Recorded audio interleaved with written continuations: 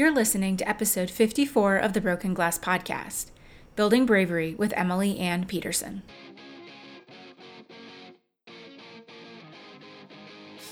You're listening to the Broken Glass Podcast, a podcast with a mission to highlight women in the music industry through their stories, from their successes to their trials and tribulations. We'll share tools and resources available to you to make your music dream job come to life or to start that business you've always wanted to own. But most of all, you'll be a part of the Broken Glass community where we support and encourage each other and open the doors to working in music. I'm your host, Christy Jacobson, entrepreneur, music lover, wanderluster, and dreamer. Welcome to the show. Okay, welcome back to the Broken Glass Podcast. Today I have Emily Ann with me. So welcome to the podcast, Emily Ann. Yeah, thanks. Welcome. I'm so excited to have you here. You do a lot of really cool things, and we'll kind of unpack it a little bit, but let's just kind of start off. So tell us a little bit about yourself and what it is that you do. Yeah, so my name's Emily Ann Peterson, and I used to be a full-time cellist and cello player, cello teacher, based in the Pacific Northwest, but now I'm based in Nashville, Tennessee. About 6 years ago, I was diagnosed with a hand tremor in my right hand, which as a cellist was career halting. It sucked pretty bad. And I had everything in my life was dependent upon, I didn't know it, but everything in my life was dependent upon the stability of my hands. And it meant a lot of unpacking and relearning how to identify as a human, not just as an artist or as a musician, but as just a human. Because I had put a lot of value on myself as, hi, my name is Emily Ann Peterson, I play the cello. Because I always got that oh, cool, my cousin is I've always wanted to play the cello, or that response, you know? Yeah. And when the doctor diagnosed me with that hand tremor, I had to basically let go of that ego, which is never fun to do, and then also figure out a new way to pay the rent and make money as a self-employed business person. So I started doing a lot of things. My degree's in business management, so I had always been kind of just giving pro bono marketing consulting to my fellow musician friends and other creative friends. And then during this during the throes of this diagnosis, I basically hung out my official shingle as okay, I guess I'm doing this officially now. And through that process, realized that that it's needed, that I had been hearing it my whole career as a cellist, but it was evident in working with not just even musicians, but I was working with therapists and other small business owners and people who weren't necessarily in the arts, but they also had this starving artist mindset, that my artist friends had too. So I was kind of witnessing that. And then the through line basically was that while I was trying to renegotiate my own career, got really curious about bravery because people kept telling me I was doing brave things. Yeah, so I kept doing music stuff, and was kind of well, it was kind of this throw to the wind of well, if I can't play the cello, then I might as well just do the thing I kind of really want to do anyways, which is write songs and do songwriter stuff. And because if I'm only have so many years left with my hand, I might as well do what I want to do with it rather than teach other people how to do what they want to do. Right.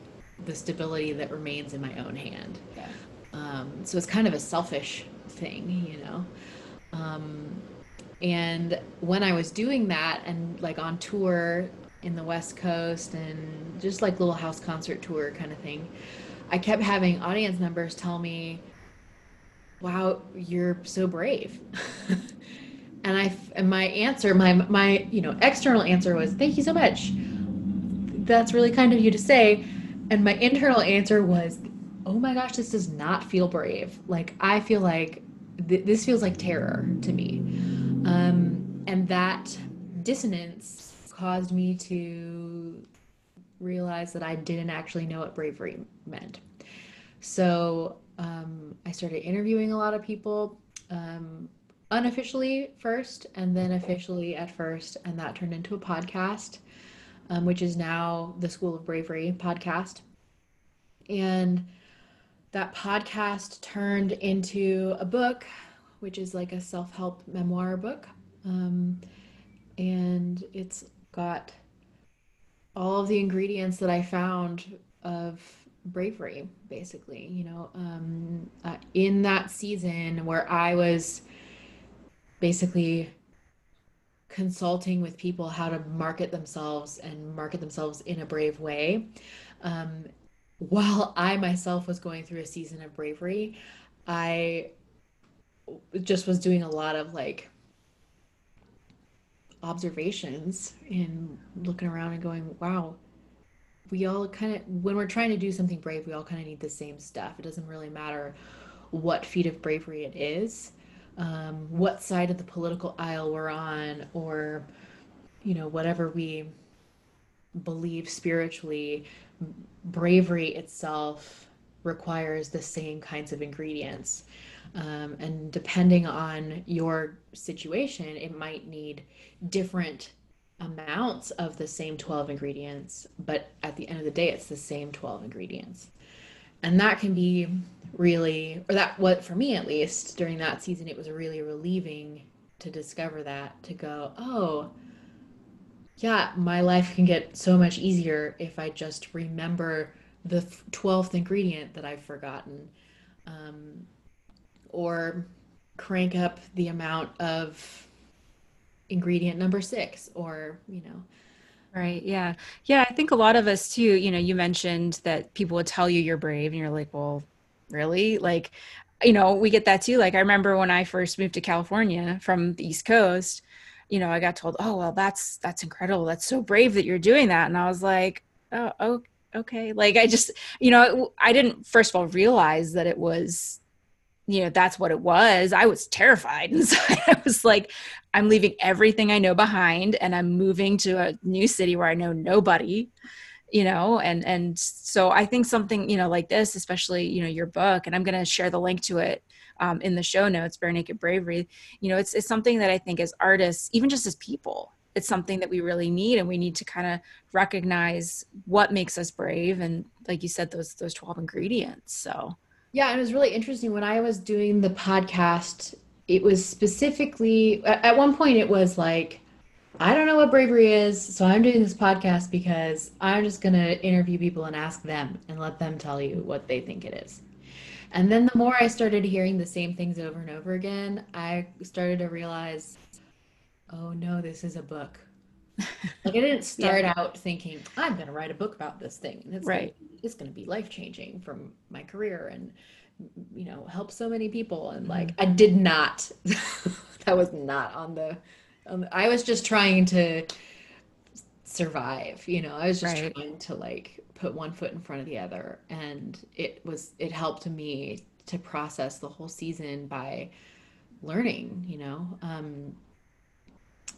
and so I got halfway-ish through like the research and realized, oh, this is a book. So then I kept doing the interview process and was like, oh, I know what I'll do. I'll use everyone's stories in this book. And then I got through the second draft of the book and realized, oh no, I've just written a book about bravery without being brave myself because I was hiding behind everyone's stories. And so I scrapped the whole thing and started over and used only stories from my own life to prove all of the points.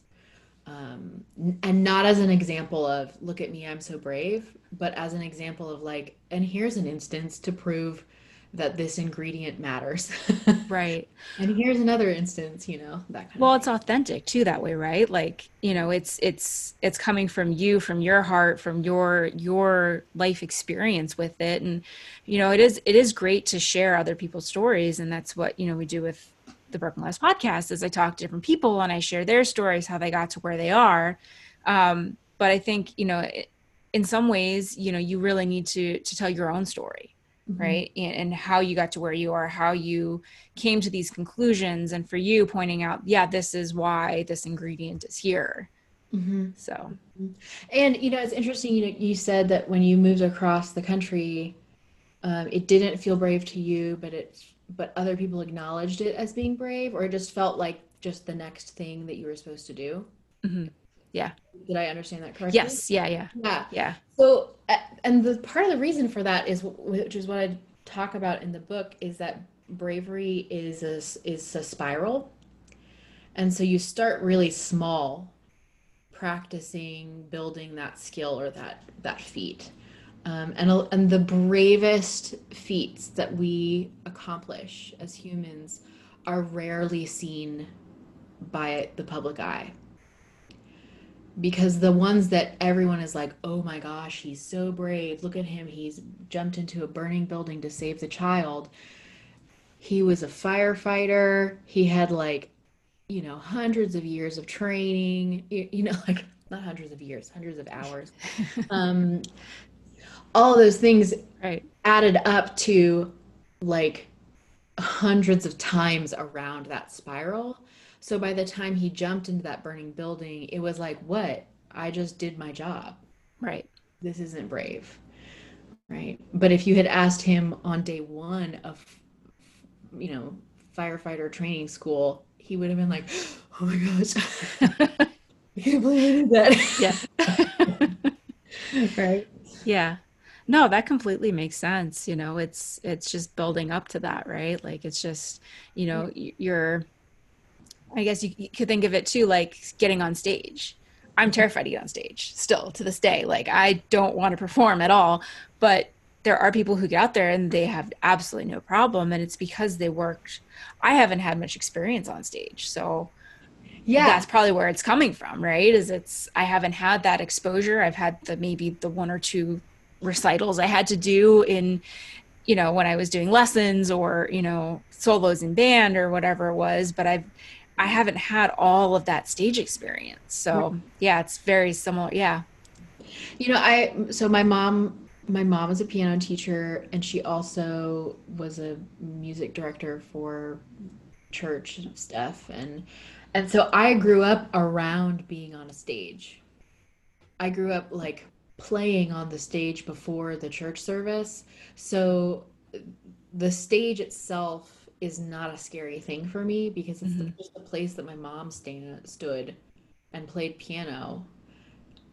It's also the place that I took a nap under the piano, Right. tired, right? So Yeah. it wasn't a scary thing for me, because my spiral of getting on the stage started like when I was still learning how to use the stairs, Right. right? Yeah. Um, and so I forget how, like, when I get on the stage as a musician now, I forget how far I've come, because, or how many spirals, how many times Hmm. around the spiral I've gone. And that's not to say that I don't get stage fright or I don't get nervous when I perform. Um, but usually the reasons why I get nervous or get stage fright is not for the entity of the stage, it's for what the performance represents for me, or something, or the people in the audience, what they Right. represent to me, or something else. So, Yeah. um, yeah. No, yeah, that is really cool. And I'm definitely going to link to the podcast and the book in the show notes. And because I think it's very important for, anybody in the industry or looking to start in the industry to really kind of understand where that comes from. Mhm. And then kind of shifting a little bit, you know, we talk about being a musicpreneur and really seeing your career as a business. And you mentioned this earlier, the starving artist.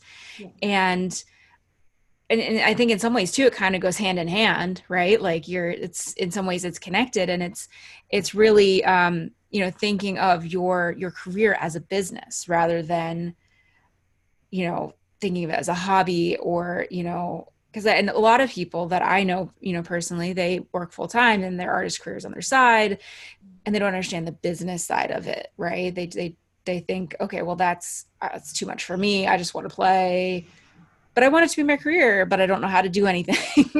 Right, So right. can you dive a little bit into that starving artist kind of Yeah. mentality and how that plays in? I'll first say that I have a full like 90-minute class on this. So we can talk for days and days about this, which is why I did the class because Yeah. I found myself talking about it over and over and over again and was like, you know what? I just need to like have it there in like all of its glory and then you can just dive into it and have at it. Um, and that's free. Like just go for it. Because I really like one of the things that I really I hate seeing is either artists um, spreading more starving artists syndrome to other artists, industry people doing that, or other people who just are think that they're like oh but you get exposure like we've heard that Right. kind of thing. Yeah. And they don't know that what they're also doing is undervaluing not just the person who they're offering exposure to, but they're undervaluing all artists everywhere around the world for all time. And so whenever I get one of those emails or that those kinds of offers, I have to take a deep breath and go, okay, this is a moment of education. Yeah. Like this is I don't be a jerk about this, Emily. So it's I think that as artists, regardless of what kind of medium you have, whether even if your art form is your business, like a sock company or something like that, Mhm. your art form, like your job is to help educate other people to the fact that what you're giving the rest of the world is valuable. If you don't think it's valuable to begin with, then that's not their problem, Right. right? So it's your problem. um, and so it brings across this like this issue with honestly with capitalism, because art itself is um, is art, right? Um, and I have a hard time I have a hard time putting words to it. But the second you say, I want you to give me money in exchange for this art, now it enters into a capitalist economy, Mhm. and you've entered the market. So if you want to like write songs and put them online and not give a hoot what people think about them, cool. Like that is totally up to you. You can totally do that. But the second you want to start thinking about numbers and metrics and quote unquote success or quote unquote failure or any of those things, you're placing value on yourself and value on your art. And it when you're doing that, then you get to start thinking about yourself as a business, and that's a whole thing that a lot of people aren't prepared to do, nor are they willing to think about their art with new labels, like businesspreneur or musicpreneur Right. or um, graphic designer, for instance. You know, like I'm a musician, but I also do my own graphic design. So technically, I'm also a graphic designer.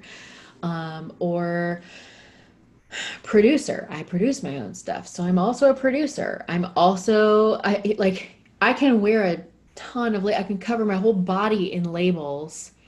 And it's my choice to determine which labels I want to take off and put back on. And so if you wake up and think, well, I'm a musician, and if I'm going to put that label on myself, and that's the only label I'm going to put on myself, then that also means I have to wear the label of laziness and the label of um, never going to make enough money and the label of always going to be on food stamps or the label of never going to be on time to anything or the label of, like any of those like assumptions that people make about musicians. Mm-hmm. Um, those, they're assumptions. Right. Right.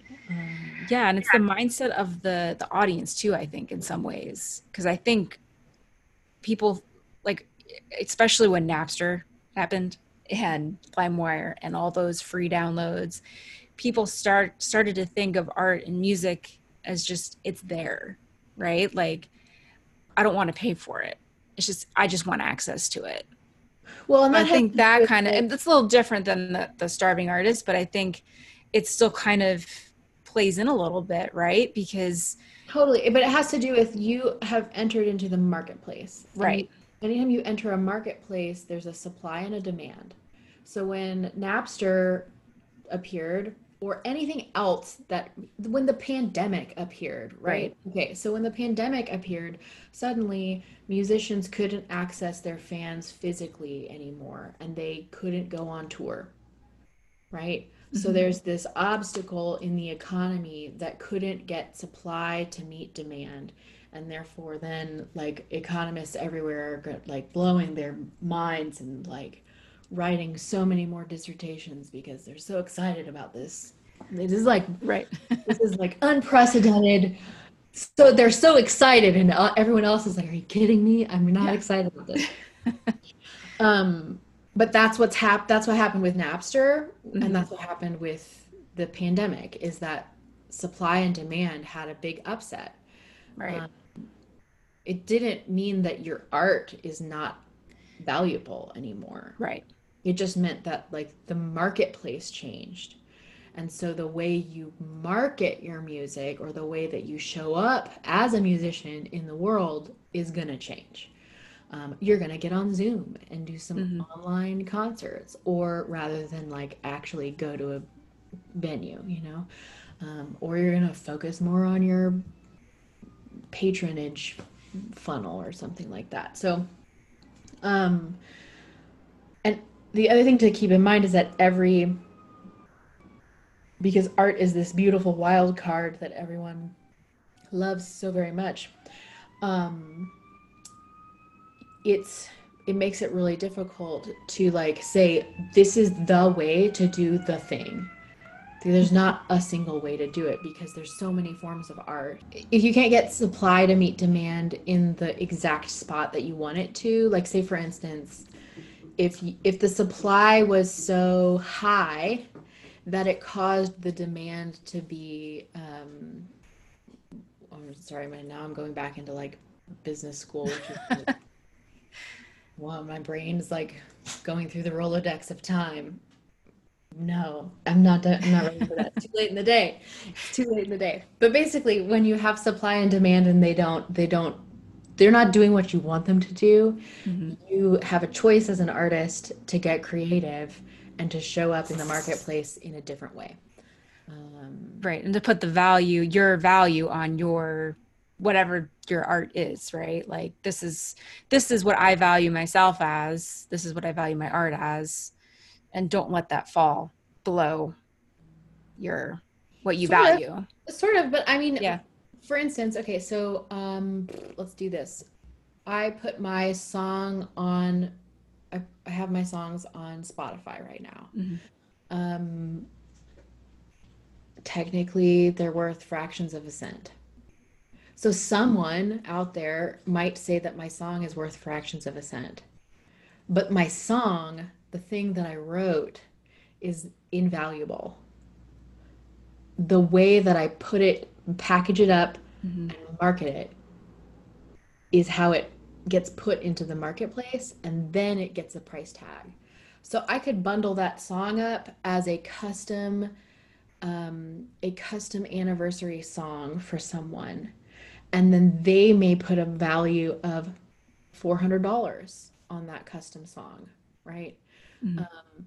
I could record it and throw it onto Spotify too, but ultimately, like the way that that song appears in the marketplace can change the monetary value for you, the artist.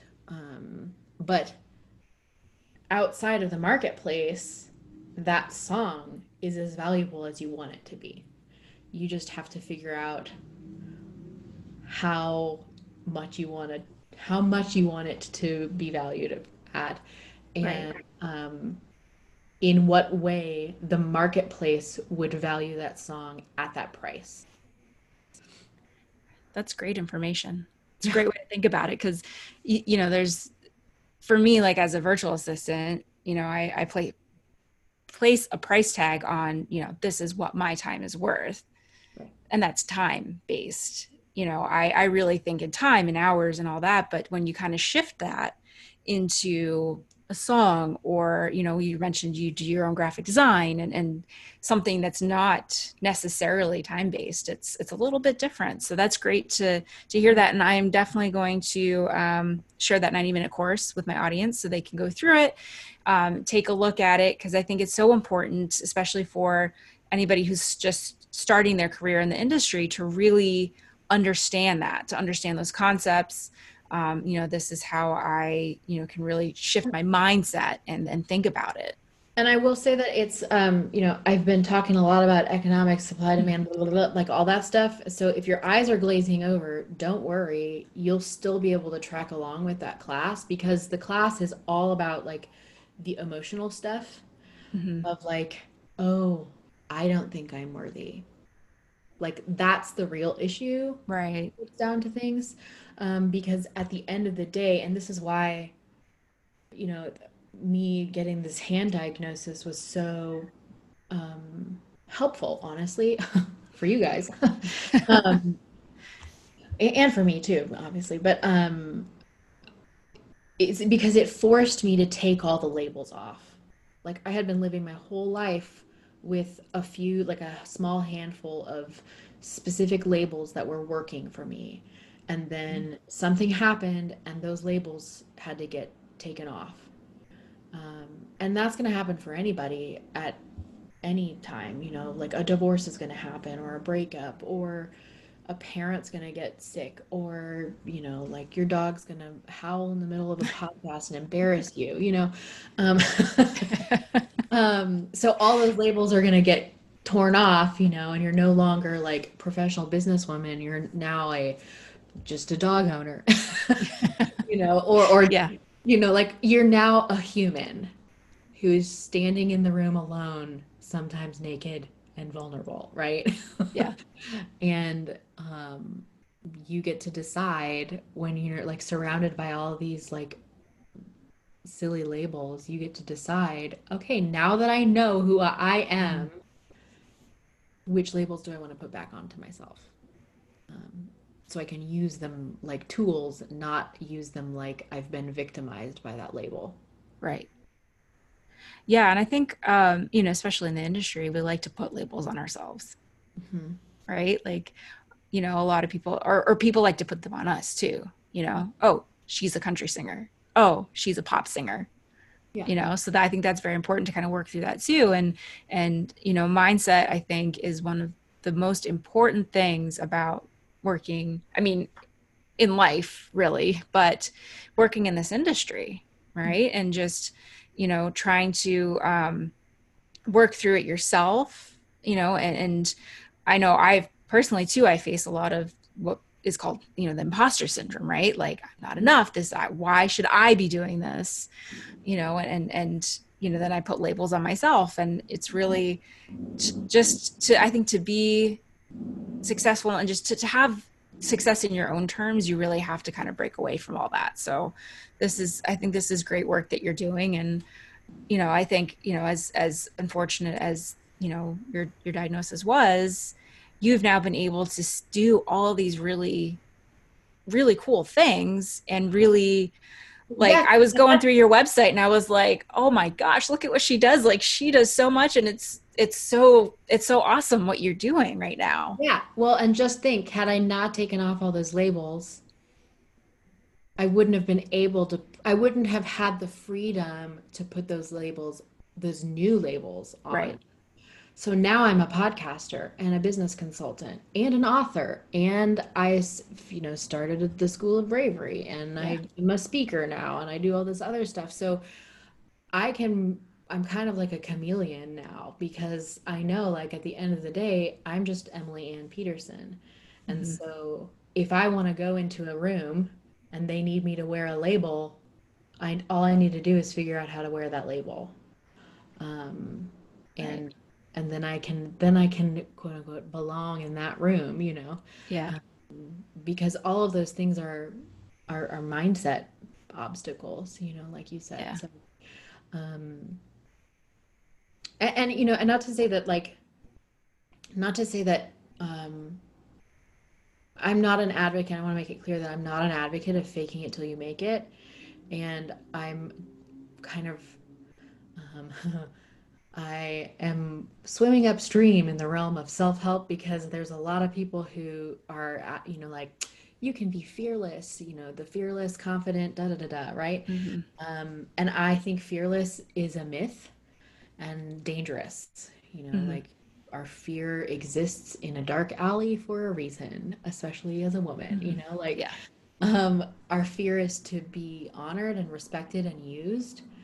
And when we have fear, like imposter syndrome, we have an opportunity to listen to that fear, because oftentimes there's truth that exists inside that fear somewhere. Like, your imposter syndrome might actually be pointing to the fact that you haven't put in your 10,000 hours yet, you know? Right. And it doesn't mean you can't get up on that stage and do the thing you want to do, but it also might mean that you need to practice tomorrow and the next day and the next day, like, don't stop practicing. Yeah. Exactly. So, yeah, yeah. Yeah, no, that's awesome. And I think I'm gonna go look through that course too, because Yeah. as for me, like I said, I've put labels on myself, and I think I really want to try and break free from that. So um I do have shifting a little bit.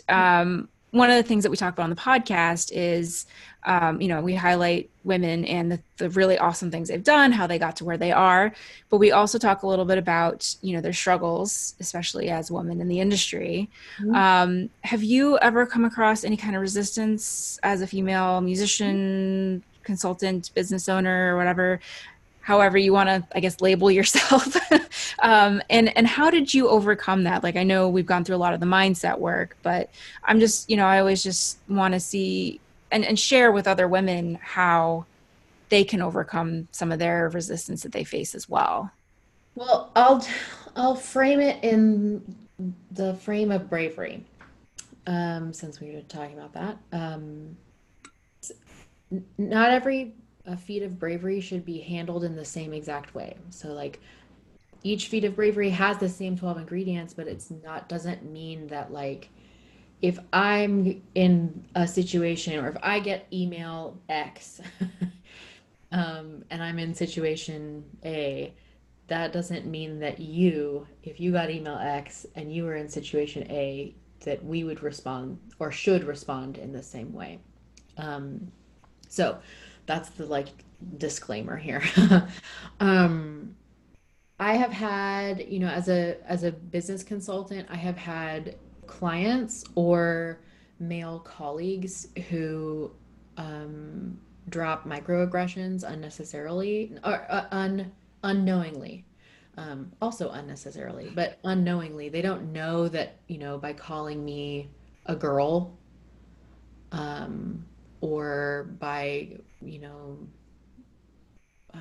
there's also there's other small little tiny things that it doesn't make it big enough for me to point out when I'm working with that client, because the big feat of bravery with us working, with me and the client working together, is let's get the job done, you know, not let's me nitpick you and everything you're saying to me about how we're going to get your job done. Right. So at a certain point, I have to make the choice as a feminist to, um, as Michelle Obama says, take the high road, you know, like, Yeah. and to just not, it's not sucking it up, because you're not, by continuing with the project, that's not like me accepting what they're saying. That's me saying, I see what you've done. I'm going to continue on despite it. I'm going to, and nevertheless, we persist, you Right. know. So there have been a couple instances in working with clients, or, and this is like musically or non-musically, where I have chosen to speak up or say something about it. And usually it's after the fact, either in an email or at our next session where we are working together. There was an instance, performance wise, like this is music. There's an instance where an MC in introducing me made an erotic joke but as he was introducing me, he made an erotic joke about me. And I was so taken aback, and my mind's always in the gutter. Like I think Yeah. I think it's funny, right? So I got on stage and was like, one, shocked, like my friend who was in the audience was like, your eyelids were like as big as saucers, and your eyebrows were like up back to your hairline. Um, but I got onto the stage and laughed it off. Like I kind of pulled a Dolly Parton and made a Mm-hmm. joke right back at him, which she's amazing for that reason specifically. Like she takes that kind of stuff and she goes, you know what? I'll see your boob joke and I'll raise you two more boob jokes, you know? Yeah. Um, I love that about her. Um, and I feel like she's like a ninja when it comes to that kind of navigation in the industry. Um, but I had a friend in the audience who saw my eyebrows get really big, and also is a musician and knew who the event coordinator was. Not the same person as the MC Mm-hmm. who introduced me, and sent an email to the event coordinator and said, I witnessed this. I witnessed X. It was not, I witnessed, you know, this person said this. It was not okay. This makes me really uncomfortable. And everyone in the audience, no one in the audience laughed except the person he introduced, who was just trying to like nervously laugh it off. Right. So I think, and I tell a story because sometimes you as the person um, who might be like the unintentional target of whatever is happening Mm-hmm. in the dynamic, um, you don't need to speak up right that second. That's brave too, right? Right. Is to just go, whew, I'm gonna take a deep breath and I'm gonna play my song. You Yeah. know, like, but it's equally brave to be an advocate for someone else. Mm-hmm. And I really needed the bravery of my friend in that audience. Because honestly, it felt really good to have her walk up to me right afterwards and say, I already sent an email to the event coordinator. That was totally inappropriate, blah, blah, blah. Like she went full on Karen, Yeah. you know, on this situation. And I really needed her to do that Yeah. because we need each other's bravery, Mm-hmm. especially if we're going to be empowered women in an industry like this. Right. So we have to lean on each other. Mm-hmm. We cannot be the kind of we can't be the kind of women that are, you know, like singling each other out, or like no one's an island. We're just not an Right. island like that, you know. So No, and that's what I love seeing about the industry and getting into these Facebook groups and meeting women through the podcast and through other avenues is how much of a community we are. and how we're willing to collaborate and connect and help each other out. And I think that's, everyone thinks, oh, women are, catty, and they, especially in the industry, they want to fight against each other. And it's like, no, like we want to support each other. Yeah, We there's really want to, highlight each other and lift each other up. So, well, and I would also add that like whisper networks, like the concept of whisper networks exist for a reason. And that reason is that we're watching each other's backs. mhm, Like we're like, hey, watch out when you go to this venue, handshakes only, please. Like just know that that's going to be a thing that you're going to have right. to like, be up against. Um, and so, I was at a conference, a music conference earlier this year, and they had like a room dedicated, or like one of those sessions dedicated to like women in the music industry. And it became a like preach to the choir kind of thing. Um, which there's a time and a place for that for Mhm, sure. Um, and I think there was like two men in the room, and we need more men to get in that room. mhm, And honestly, I think that, like if you're at what I wish I had done is if I was at that conference and I knew that that session was going to be what that was, I wish I had grabbed a couple of my male friends and said, "You are obligated to show up in this session. I don't care. You have to show up here. Like, it is your job now." right. Like, I need you to sit there in that chair and listen to what these women have to say about how hard it is for them to just freaking sound check as a woman, Right. because they have to speak up for themselves so much. And if we have more advocates that aren't women, but who are also men who understand, like, no, dude, listen, she just said she wanted XYZ, Mike. Like, give her the thing she wants. Why are you, why are you Yeah. moaning and groaning so much? Just give it to her. Yeah. Yeah. No, that was the cool thing. I attended the Winter NAMM show in Anaheim this year, and I was a part of SWIM, Smart Women in Music, which is the music product industry's group for women. And I was one of the scholarship recipients. And so they had like was it the first night? I think it was the Wednesday night. They had just like about an hour, presented the scholarship, talked about, donating and all that kind of stuff. The coolest thing for me was to stand on that stage and see all of the men, not Yes. just the women who were there to support me, but to see my male colleagues who were at the show come out and stand there and really, support and cheer for not just me, but for everybody who walked down the stage. Right. And that was, I'm like, okay, you guys, we need you. You are in our corner, supporting us, lifting us up, donating to the scholarship fund, just Yeah. finding ways that they can help us in the industry. So, I mean, I love our female communities, but then to see those male advocates was like, it was probably the coolest thing of that night.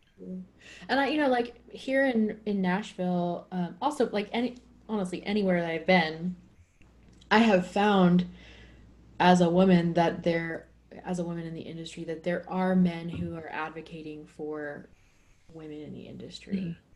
But I think they need permission to be in those rooms, honestly, because Yeah.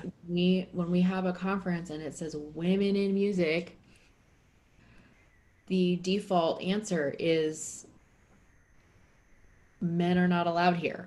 Right. When in fact we actually need them in that room. So again, this is part of marketing, right? Like if Hmm. you want more men in that room, we need to stop calling those conferences. We need to stop calling those sessions in those conferences women in music. We need to start calling it something different. Something. Yeah. Yeah. Which, yeah, that's a That's, yeah. totally different subject that gets Yeah. a whole No, bunch. I agree. And my college actually did a conference. They do a industry conference every year, Mhm. and they did one a couple years ago that they invited me to, and it was focused around. It was all the speakers were women, right? But I can't, what did they call it? It's something to do with, very similar to what I call the podcast, Broken Glass. It was about basically about breaking the glass ceiling, but the way they packaged it, they had, you know, male students coming in to learn and to hear these stories. And it was definitely packaged the right way. Like it wasn't like it was Right. all women there, right? They had students coming from other colleges to come, and so they definitely did it right. And I think, all like you mentioned, these other conferences, that we definitely need to find ways to just Well, to and bring everybody in. this is not just a like that's not just a feminist lesson, Mhm. like a lesson on how to be better Yeah, women or in the industry, but it's also a lesson on how you can be a better musician and market your valuable goods in a different way to get a different kind of audience, right. right? So like if you've got enough frat sorority kids who are in your fan base and you're kind of like, man, I really need some more Star Wars fans. Like, I'm really tired of seeing Uggs in I don't know what the frat sorority kids are wearing these Yeah. days, but that Yeah. kind of dates me. Um, but like, if you want a different kind of audience, you can control that. You Right. know, you can market yourself, you can put yourself into the marketplace in a different way that will attract a different kind of person, or a different kind of audience. So yeah, Yeah. you're not a victim of the market, and you're not a victim Right. of the music industry. Yeah. No, I 100% agree. Yeah. So, yeah. So just kind of wrapping up a little bit here. We know we talked. I'll share the links to your course, your book, all the cool things that you do. Yeah. Where else can my audience find and connect with you? You know, Sure. find on social media or other the So cool things that you do. everything music related that is like basically not education related or that kind of thing is emilyannpeterson.com. And if you go to emilyannpeterson.com/join, you can get on my email list, which has like, um, I have like email diary, album diaries for the last album that I released, which kind of goes, every email will go behind the scenes of each song. Oh, that's so cool. Yeah, it's really great. Yeah.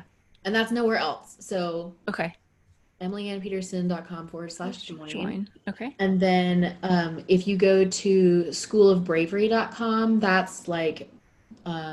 that's how you can become a student of mine or get consulting, join any of the book circles that we've got going on, or if you want to get any of the free stuff that I've mentioned, then you can go to schoolofbravery.com/free. And then just All right. poke around and just click around and do whatever you want to Yeah. on that site. I'm definitely going back to look. So, because Great, great. you've got a lot of really cool things. And, you know, I think for artists, musicians, business owners, Yeah, anybody in the creative space, even business owners, you're not in creative space, I think yeah. what Well, you're doing is really important. I will say that the School of Bravery exists it's a learning lab for life, career, and creativity. So that encompasses, yes, musicians, but it also encompasses like stay-at-home moms who just want to learn how to be better at what they're doing, Right. or be more vulnerable with their husbands or spouses or, Yeah. partner or whatever. Or a better mom, honestly. Hmm. It also it encompasses art too. Like, I mean, if you don't want to monetize your art, you don't have to, Right. That's a choice. You don't have Yeah. to do that. But you still get a choice in how you show up in the world with that art. And that can still feel brave too. So, Right. yeah. And that's a monthly membership, which is really great. We do 2 master classes where we like pick the subject matter of the master classes based on whoever's enrolled. So if you get enrolled and you're like, hey, I want you to do a class on da da da da, then we shall make it happen. Yeah, that is really cool. I'm definitely going to share that 'cause I think there's a lot of people out there who could definitely use that. So, yeah. So thank you so much for coming on today, Emily. This was awesome. You're so welcome. And thank you so much for having me. It's been really fun. Thank you for listening to the Broken Glass Podcast. If you like the show and want to know more, visit www.brokenglassmediallc.com, subscribe to the podcast, and don't forget to leave a review. Join me each week to hear new stories, learn all about the tools and resources available to you, and get tips for building a career in music. If you're interested in becoming part of a community of supportive women in music, join our secret community on Facebook at the Broken Glass Collective.